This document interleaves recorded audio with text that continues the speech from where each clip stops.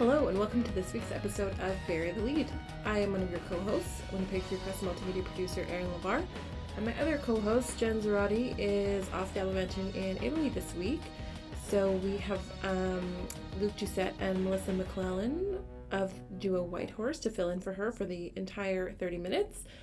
We're going to discuss with them their new album, Panther in the Dollhouse. We're also going to discuss the news of Harvey Weinstein's alleged sexual assault and harassments that has kind of taken over entertainment news all week.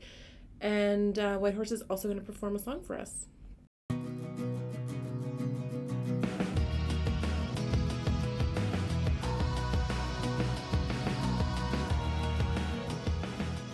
Thank you guys very much for joining me today. Yeah, our pleasure. Thank you. So our normal first segment is, how was your week? So Right. How was your week? Did you do anything for Thanksgiving? For Thanksgiving, we ate crappy takeout from the Holiday Inn in Fish tacos? Dubuque, Iowa. And they were the worst fish tacos that I've ever had. Well, that's an honor. They weren't that bad. I've had Well, worse. no, they really, I would say they weren't that bad, but they were the worst. Because fish tacos are hard to ruin because they're usually delicious. Yeah, But they were flavorless and overly battered. Anyway, we don't need to but bash they on were Dubuque. so nice. They were so nice. The people who served us were so nice. It's true that the people in the hotel bar in Dubuque, because our bus was parked outside. We didn't play in Dubuque. We just stopped on the way. Oh, okay. Yeah. No, we stopped on the way from. We had a day off in between Chicago and Minneapolis or whatever it was, and so the staff were wondering, well, who's in the rock bus, and finally we came in to order dinner, and they're like, oh, who are you? And we're like, sorry, Sorry, we're not like Aerosmith or or Timberlake. We're just a band you've never heard of. But the bartender, whatever, runs into the back room and comes out 5 minutes later, goes, oh my God, I just, YouTubed your stuff. You guys are so great. And we're like, oh, okay. They were really Got us to sweet. autograph the napkin. It was Yeah, pretty that was great. sweet. That was sweet. But yeah, our Thanksgivings, we usually spend Canadian Thanksgiving in the U.S. playing shows. Right. So we miss out on the big, Yeah. traditional turkey dinner and all that stuff. Yeah. But we did a bunch of U.S. shows, and the U.S. shows are a little hard on the soul for us, because sometimes they're kind of hit and miss. Sometimes people come out and sometimes they don't. So we're always on sort of tenterhooks, and so the transition back into Canada is always pretty nice. Yeah. I think that's a common story for For sure. low rent Canadian rock bands. So your Luke is a Winnipeg native. Yep. So what are your must-do, must-see stops when you come home? Even though I know you're only here for a very short time. Yeah. Well, let's see. I run, so I always go for a run, and I have a couple of specific routes. My mom lives up behind the Health Sciences Center, so I either run south along Sherbrooke or whatever into Wolseley, and then do the loop around Omens Creek and Wellington Crescent, or I go east on McDermott until I hit the Red River, and then go south and by the Forks, and then along the Assiniboine until I get to the gates, and then back up through the West End. So running, I love running in Winnipeg. I love the smell of the city, and I love the feeling of the dry, cool air, and I love the flatness, and I love the rivers, and I love the neighborhoods. So I do that. Children's and then Museum. Oh, yeah. Jimmy Which is insists. awesome. Our 3-year-old loves it. And as children's museums go, because we've been to quite a few, Winnipeg's is It's the best. The best. And what is the park, that kind of like Gaudi inspired Dr. Seuss park? And is that in at Assiniboine Park? Yeah. Yeah, The like playground. best playground Yeah, that's a cool ever. one. So yeah, on the 3-year-old level of things to do in the city, I highly recommend those things. And then the Yellow Dog, I have to have at least a single pint, if not 5, at the Yellow Dog, Yeah. because they have Times the best. change The times change. for after hours. Yeah. Um, Yeah. If I want to see live music, it's usually the times. And if I want to just sit and have a pint and listen to like good replacements records, and then I go to the Yellow Dog. And my brother JD of JD and the Sunshine band fame is usually my chaperone for the time that I'm here, which never ends well. And then my mom's soup night at my mom's house. Yeah. And drop-in brunch at Sunshine House on Sundays. Yeah. And we're going to talk about that a little bit later in the Yeah. pod. Maybe that would be a good time for a song, if that's cool. Yeah, sure. Which one are you guys going to play? We're going to do one of the new ones. This is called Nighthawks.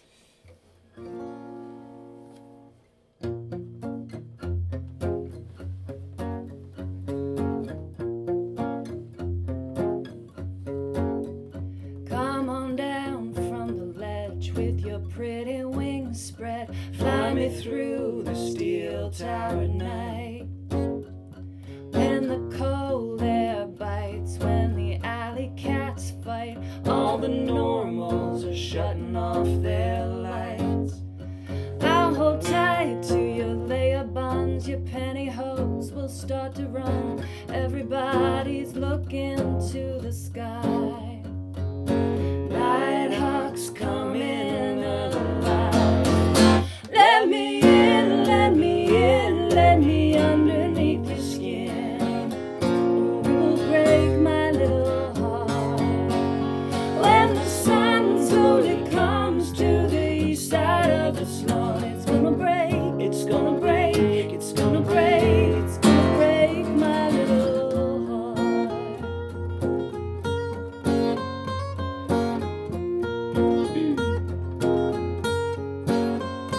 Now the west side is dim, retrace the places you have been. Sing it out like a vampire's hymn. If he thinks it's a jinx, just a smile and a wink, we'll go a long, long way tonight. Oh, I know that your little girl is sleeping in the other room, but everybody looks the other way.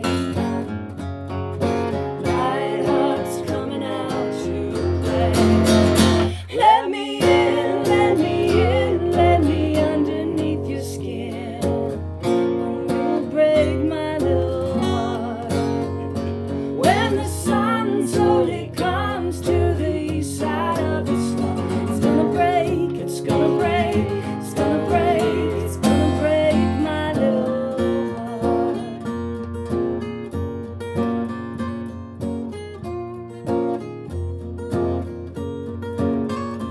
It's a quick buzzkill, so you pop another pill.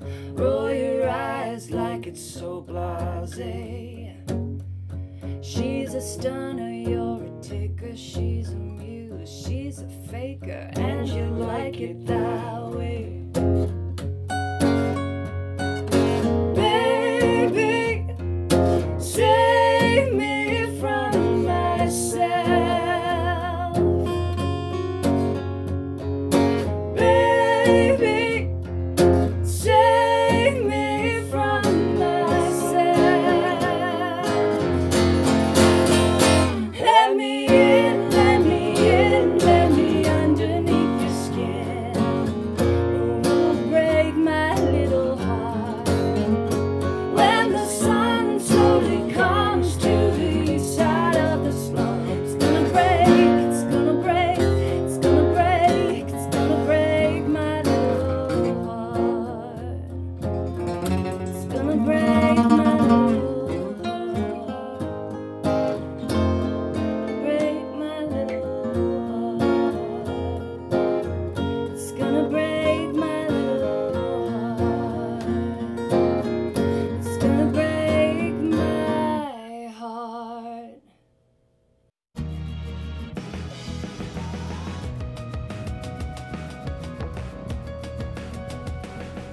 So, Melissa, as you mentioned, that was a new track Yeah. from your album Panther and the Dollhouse. Yes. And you guys have been touring that pretty solidly for the last little while. Yeah, it came out in July, and so we played festivals all summer, and then just started the real touring a couple weeks ago. Mm-hmm. So, and then today is our first Canadian date. And you have a full band. Yeah. That's exciting. Yeah, very exciting. We talked a little bit about that on the phone last Mhm. week. Yeah. I'm assuming you did sound check and worked with them already today? We haven't yet. Not yet? But they did play festivals with us all Right, summer, right, so right. that was a good kind of warm up to the touring. Mm-hmm. But they're all amazing guys, solid players, Mm-hmm. good times. I would say solid guys, amazing players. That's and probably more accurate. Luke, I noticed that you have the classical guitarist Oh. fingernails. Yeah. Do you play classical guitar? Or? That's for cocaine. Yeah, I do a lot of it. A lot of cocaine. That was my second guess. I don't play classical, at least not very well. But I play with my fingers, and I play a style where it just there's a guy called Stephen Fearing, maybe you know him. He's in Blackie and the Rodeo Kings. He's a phenomenal fingerstyle acoustic guitar player, and he actually had these nails for years, and I was doing the thing where I hold the pick in my thumb and forefinger and then use my fingers with what people call a hybrid style, and I was just trashing my fingers like halfway through a tour, blood everywhere, just like destroyed, because I land pretty hard with my right hand. And he's like, you don't have to do that. You can get acrylic nails put on, and I, he was telling me that for years, and finally I went and did it about a decade ago, or maybe more. Have I always had these since you've known me? Okay, so maybe 15 years. As long as I've known you. And and now I just go to the chop shop, like, and a note to those who might decide to do this: you need to go to the cheapest looking Asian place you can find, because they do the best work, and they do the best work. Whatever, people do good work. that's pretty racist. But what I find is that if you go to the high end like white people in lab coats place, they don't do any better work, and they charge you 4 times as much. So the nail places, and traveling all over the world, you just walk in to a place that has a flickering neon sign and lots of cheap gaudy looking plastic, and in 20 minutes get the goods. You get the goods, and tip big. Yeah, and exactly, tip big, because they always undercharge you. That's a pro tip right there. Yeah. One thing that we didn't actually get to chat about on the phone last week was one of the themes running through this record of sort of conventions and assumptions about normal domestic life. Yeah. And I was wondering if you could talk a little bit about why that was something that you wanted to address on this record. Yeah, I mean, I don't think we ever consciously pick out these themes, but they definitely kind of trickle into what we're writing. And, even the title Panther and the Dollhouse was a dream that I had, and I was having a series of dreams of, wild animals in odd places. And to me, the Panther and the Dollhouse, to me, that's that uncomfortable place where social conditioning and animal instincts meet. And I think that's a big part of the human condition.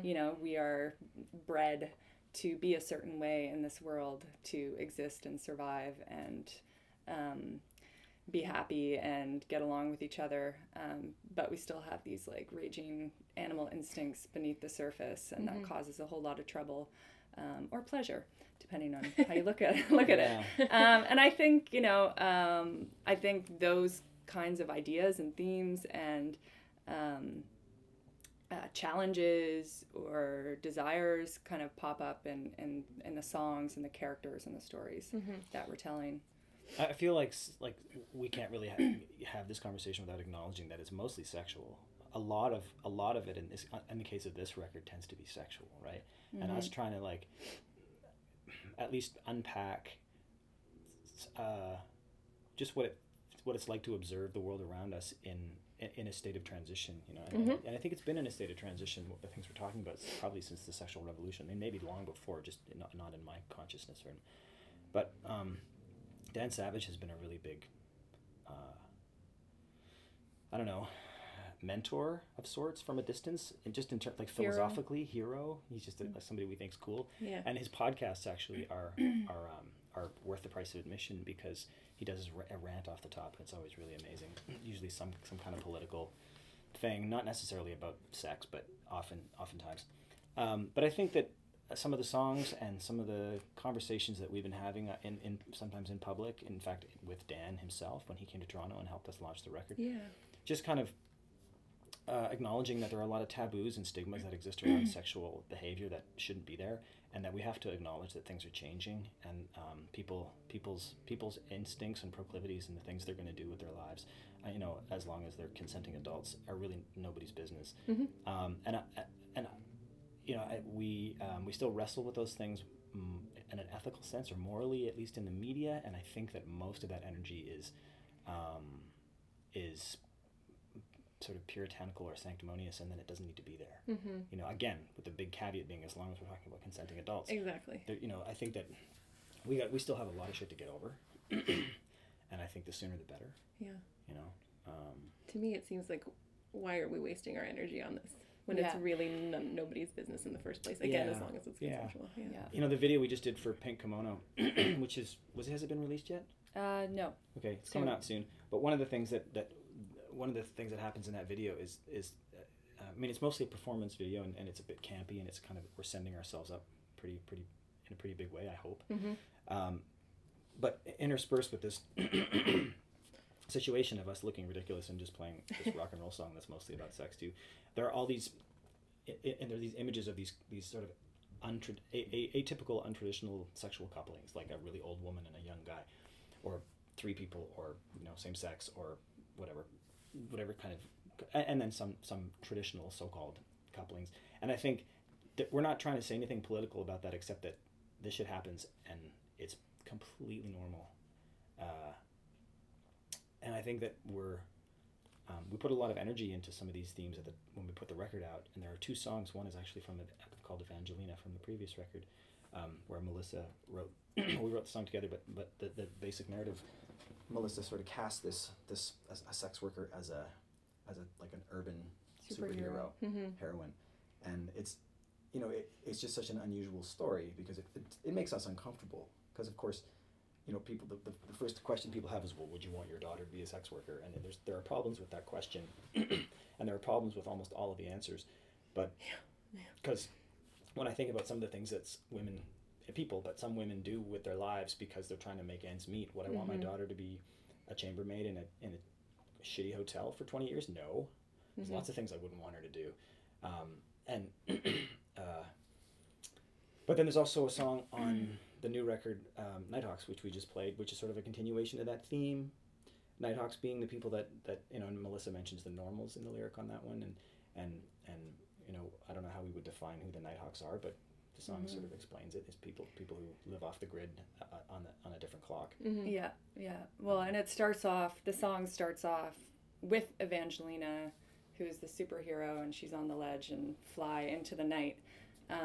But then from there, it explores kind of the underbelly of that world, the seediness, the victim perpetrator mentality, and that all comes to be from pushing this work underground, whereas Evangelina was really trying to like destigmatize it and celebrate that as legitimate work, which I personally believe is how it should be viewed. Yeah. And we talked a little bit about Bill C-36 and how Terry Jean Bedford and two other women whose names escape me challenged the Supreme Court, challenged the existing laws at the Supreme Court, and they won, struck down the sex worker laws, which were draconian and punitive, and then Bill C-36 was Stephen Harper's response, which was equally draconian and punitive. And so now we're waiting for Justin Trudeau and his clan to make good on their election promises and actually address it, which it doesn't look like they're going to do. They haven't made it anywhere near part of the legislative agenda. So I'm not overly optimistic, although we were talking to Nikki Thompson? Yeah, Thomas, who is an advocate for sex work organizations in Toronto. And she was part of the case as well. Right. Yeah. And she's brilliant. I can't believe she hasn't done much advocacy work in the last couple of years. She's sort of stepped back from that, but man, she's incredible. Stepping back into it. Yeah. She's amazing. And she gave us she suggested reason to be optimistic that these things take time. So I guess we'll see. Yeah. But, yeah, she says, 2 steps forward, 1 step back. Always, It might take, generations before we actually get to where we want to be, but it's happening, and that's promising. Yeah. So sort of tangentially related, the biggest story in the entertainment world this week is Harvey Weinstein and his alleged sexual assault, sexual harassment of, the original New York Times story had 8 women coming forward, and now huge celebrities like Gwyneth Paltrow and Angelina Jolie have come out and said, this has happened to me as well. Again, sort of like a thing that women have to deal with in the entertainment industry, unfortunately. Absolutely. Do you guys have any thoughts on that? I would love to say that don't sort of be the first one to speak when you're addressing women's issue primarily. I wish I could say that wasn't an issue, but or it's not an issue in Canada, and then we went through Gian Gate, and clearly it's clear that. Yeah, I mean, I think it's a basic reality of most women in most industries. Yeah. Unfortunately. Yeah. And it's good that these things are being talked about and exposed. I think it's great that woman recorded what she recorded, and maybe more women should start doing that. I know, it just boggles my mind that that's necessary, right? To have to go into a situation and be like, wait, maybe I should turn on my recorder in case something ridiculous happens. Yeah. No, it's awful. I mean, I think people Trump, do I need to say more than just the word? Yeah, I mean, the whole, like, grab him by the pussy mentality, and you know, a man in power feels like they have ownership over these women, and and in his case, it was like almost an actual ownership, because he was threatening to, you know, ruin their career, or you know, he was really the person between making money and not making money.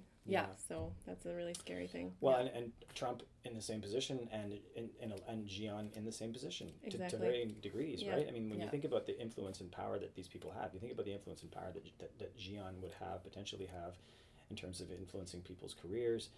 You know, I mean, I wrote the theme song to the first Q, and he came up to me at a party at the Juno Awards party. And I was playing, I think, Cortez the Killer by Neil Young with, I don't remember who, maybe I think Ron Sexsmith might have been involved. And we were just jamming, it was late, we were drinking and just playing some rock and roll music. And he walked up afterwards and he's like, that was really cool. I'm starting a radio show. Do you want to write the theme song to it? And so, of course, I'm like, this sounds cool. Now, Q didn't exist at that point. I didn't know it was going to go on to be as successful as it was.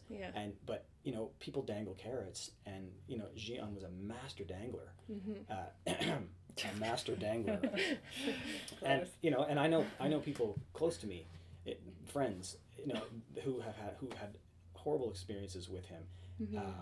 And he, you know, at one point when the discussion was going on around whether or not he was guilty and or ostensibly or allegedly, and was it a witch hunt or was it legitimate?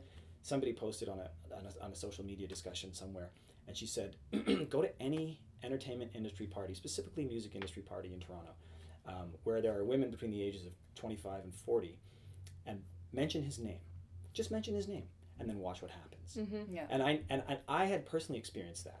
I had been at 10 parties up to that point, very same situation, where his name would come up, and inevitably a woman would storm out in tears within 5 minutes. What does that tell you?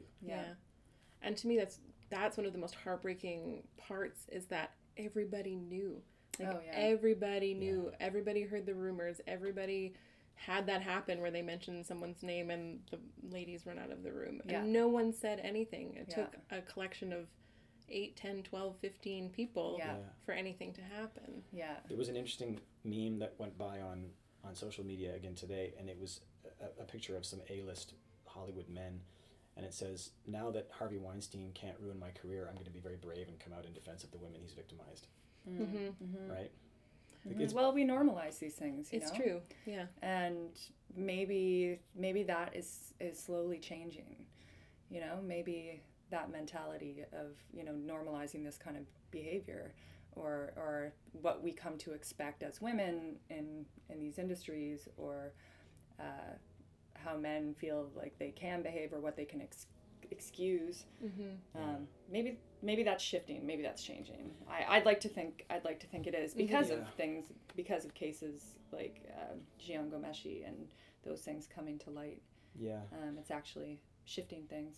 It says something about power too, and I feel like that's an indispensable part of this equation. It has a lot to, because you know, I also know a lot of men who are sort of incredulous when they hear these things, because they don't know.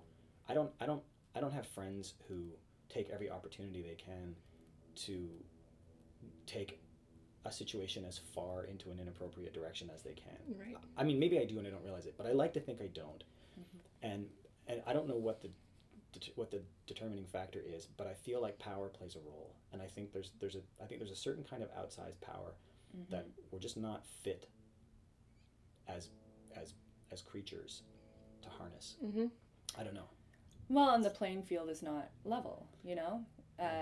Men have more power in most industries, if not all, you know? So until that playing field is level, then, you know, I don't know, you know, right now it's hard to, it's not surprising that these things happen all the time. So I guess to move on to something a little bit more sunshiny. Good segue. The show at the Burt tonight, proceeds are going towards, or t-shirt sales are going towards Sunshine House. A portion of the proceeds of t-shirt sales are going towards the Sunshine House. Yes. Yes, of one got it. one t-shirt in particular, the custom-made patron saint of the Lonely Hearts, which is a lyric pulled from the song Evangelina. A portion of those sales will go to the Sunshine House, and the Sunshine House will also have a booth set up in the lobby, so great. Specifically fundraising for that charity. Mm-hmm. And Luke, your mom is very involved in Sunshine House. Can you talk a little bit about that? Yeah, well, she, not single-handedly, but in large part sort of conceived, built, and continues to blood, sweat, and tear her way through keeping that place going. My mom has been working doing outreach work as a nurse for 35 years in Winnipeg, mostly downtown, mostly North Main, mostly with Indigenous people, though not exclusively. And in the last 20 years or so, she's done a lot of work doing data collection for various investigators with the University of Manitoba, trying to map transmissions of infectious diseases and map out lifestyle choices and the behaviors of inmates, and in relation to sexuality and consumption of various substances and so on. But anyway, the point is that this all kind of culminates with the Sunshine House, which is an outreach center and a safe space, I suppose, for people who are the most marginalized. The thing I find the most interesting about the Sunshine House is their harm reduction strategy, which enables them to dictate that people are welcome to show up as they are. A lot of organizations that are aiming to help the disenfranchised have stipulations like you can't be intoxicated. And I think when you're dealing with the most marginalized elements of the population, the degree of poverty and the degree of, in some cases, mental illness, disenfranchisement, I think that may be an unrealistically high bar to expect people to clear as a condition upon them receiving some essential services. So I applaud the Sunshine House for the harm reduction approach they take. People can't come in there and do drugs or drink on the premises, but if they show up and they're clearly intoxicated, they're not asked to leave. Right. If they're still hungry, they get food. If they need to wash their socks, they can do that. If they need to see a nurse, they can do that. And I think that means that the Sunshine House provides services to people in a way that nobody else does. It's not sexy. It's not a sexy way to provide services to people because there's very little chance of it's hard to show statistics of how many lives you've saved. You're not, It's not necessarily about rehabilitation. It's about just offering, basic human rights and services. And also, and this is where something like JD and the Sunshine Band, as one of their programs, I think is so interesting. Offering people an opportunity to see the world in a different light, like to coordinate with other people and do things that are stimulating on an artistic level or on a community level, and I think I just think that's really great. It makes me happy to think of some of the experiences that I've witnessed. Watching that particular project again, JD and the Sunshine Band come together, which is my brother JD Ormond, amazing, and a little crew of musicians that he works with regularly in Winnipeg, but also it includes some of the clients of the Sunshine House in the group, and that sometimes that number ranges from 3 to 10 or 15 depending on the show. So it integrates people together in a way that I also think is really great for everybody, actually, not just for the clients of Sunshine House, but also for the non-client community in Winnipeg. Because it's so easy to parcel people away. Like, you guys are those people, and you guys are those people. And I might give you the scraps of my lunch, but I don't want to hang out with you, and I certainly don't want to touch you. There's a lot of that, and I feel like I don't see very many opportunities or occasions when some of those class barriers come down, and I think that breaking down those kinds of class barriers, not only is it I think an unspoken mandate of the Sunshine House, but it's always been an obvious, if unspoken, mandate of my mother. Yeah. So if people want to donate time or donate money, where's the best place for them to go to find information about that? Well, the best thing I think to do is to go down to Logan and Sherbrooke and actually knock on the door at the Sunshine House and go in and say hi.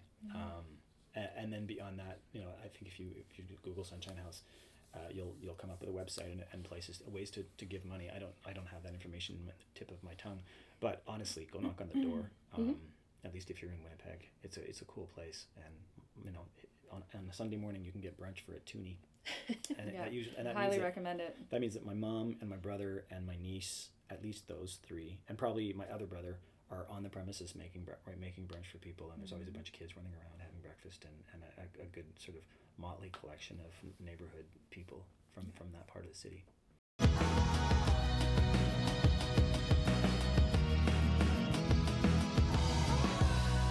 As always, the final segment of the pod is what we're reading, watching, and or listening to.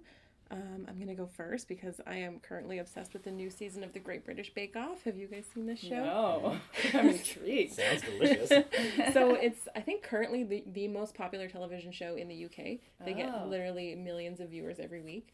They're all home bakers. I believe they start with 10 or 12, and they go to this tent in the middle of the English countryside, and every week they have a theme. So this past week was pastry week, and they have a signature challenge which they can practice ahead of time. Then they have a technical challenge where they get just a very few instructions for a very complicated dessert and no picture, so if you don't know what it looks like, you kind of have to just figure it out. And then the last one is called a showstopper, so they have to make a huge thing that is very impressive.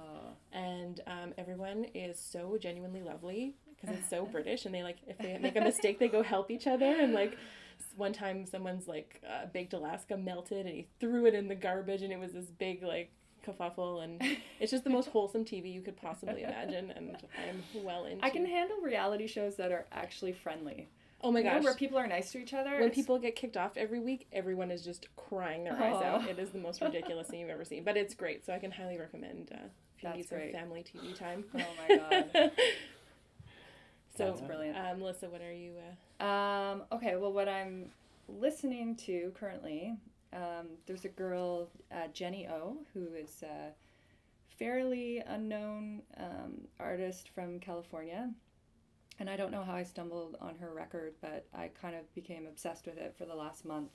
And then I saw that she was playing at Shuba's in Chicago the other night. And so I went down to see her, and she was opening for a girl named Tristan, who plays in Jenny Lewis's band. But she's an incredible singer-songwriter in her own right, lives in Nashville. But she totally blew my mind. And then I listened to her new record just right after and was totally impressed. So I'm loving those two records right now.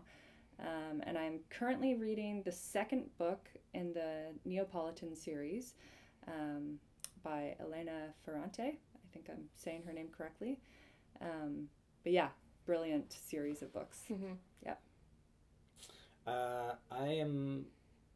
I've gone on a bender of things that I am ashamed to admit. I'm such a creature of habit with music. I probably listened to more Tom Petty in the last 10 years than any other artist. Of course, in the last week, his passing landed pretty hard in my life. And then also sort of getting into that like sort of Americana rock and roll, simple rock and roll mindset, which is sort of a weakness of mine. But again, I'm always embarrassed to admit it because I know there's so much more interesting music out there. I mean, Melissa just gave you 2 examples of new, fresh, young artists. And I think that new, fresh, young artists are the people we should be seeking out. And yet I'm stuck on Tom Petty. So I'm digging into some Ryan Adams and, stuff like that. I'm a big fan of Ryan Adams, as much of a dick as I think he probably is.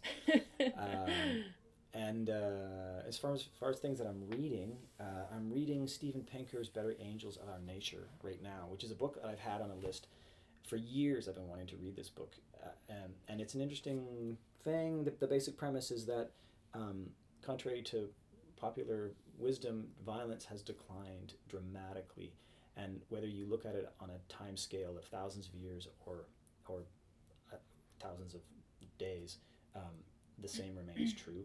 That as we have developed into states versus clans or tribes, violence has declined dramatically.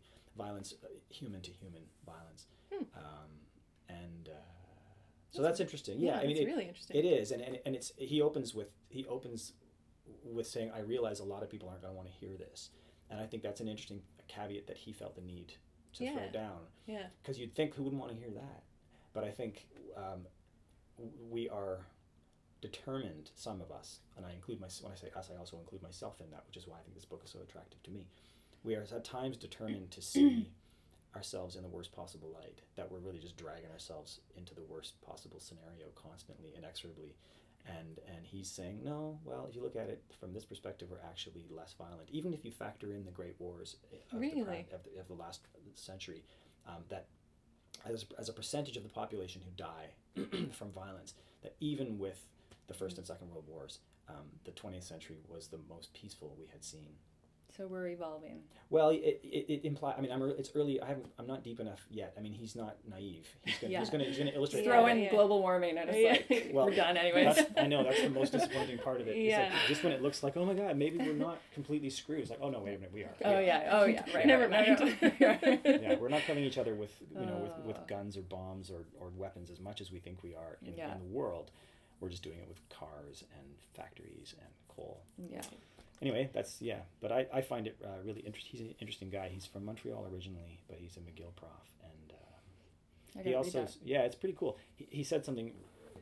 I spend more time than I should sort of trying to check my side of the political ledger, which is generally the left side, and he said something interesting one time, which really struck a chord with me. He said, "There's this mythical place in the minds of leftists, and it's much like the North Pole, that when you get to it, no matter where you go, in any direction, you're going away from the left, and that it's the sort of mythical leftier than thou place that we leftists think we're going to find, and that's why we devour ourselves, and that's why we have a hard time holding on to power and being politically effective, because we're constantly beating each other up, and so anyway, I find that appealing too. But there you go, Steven Pinker.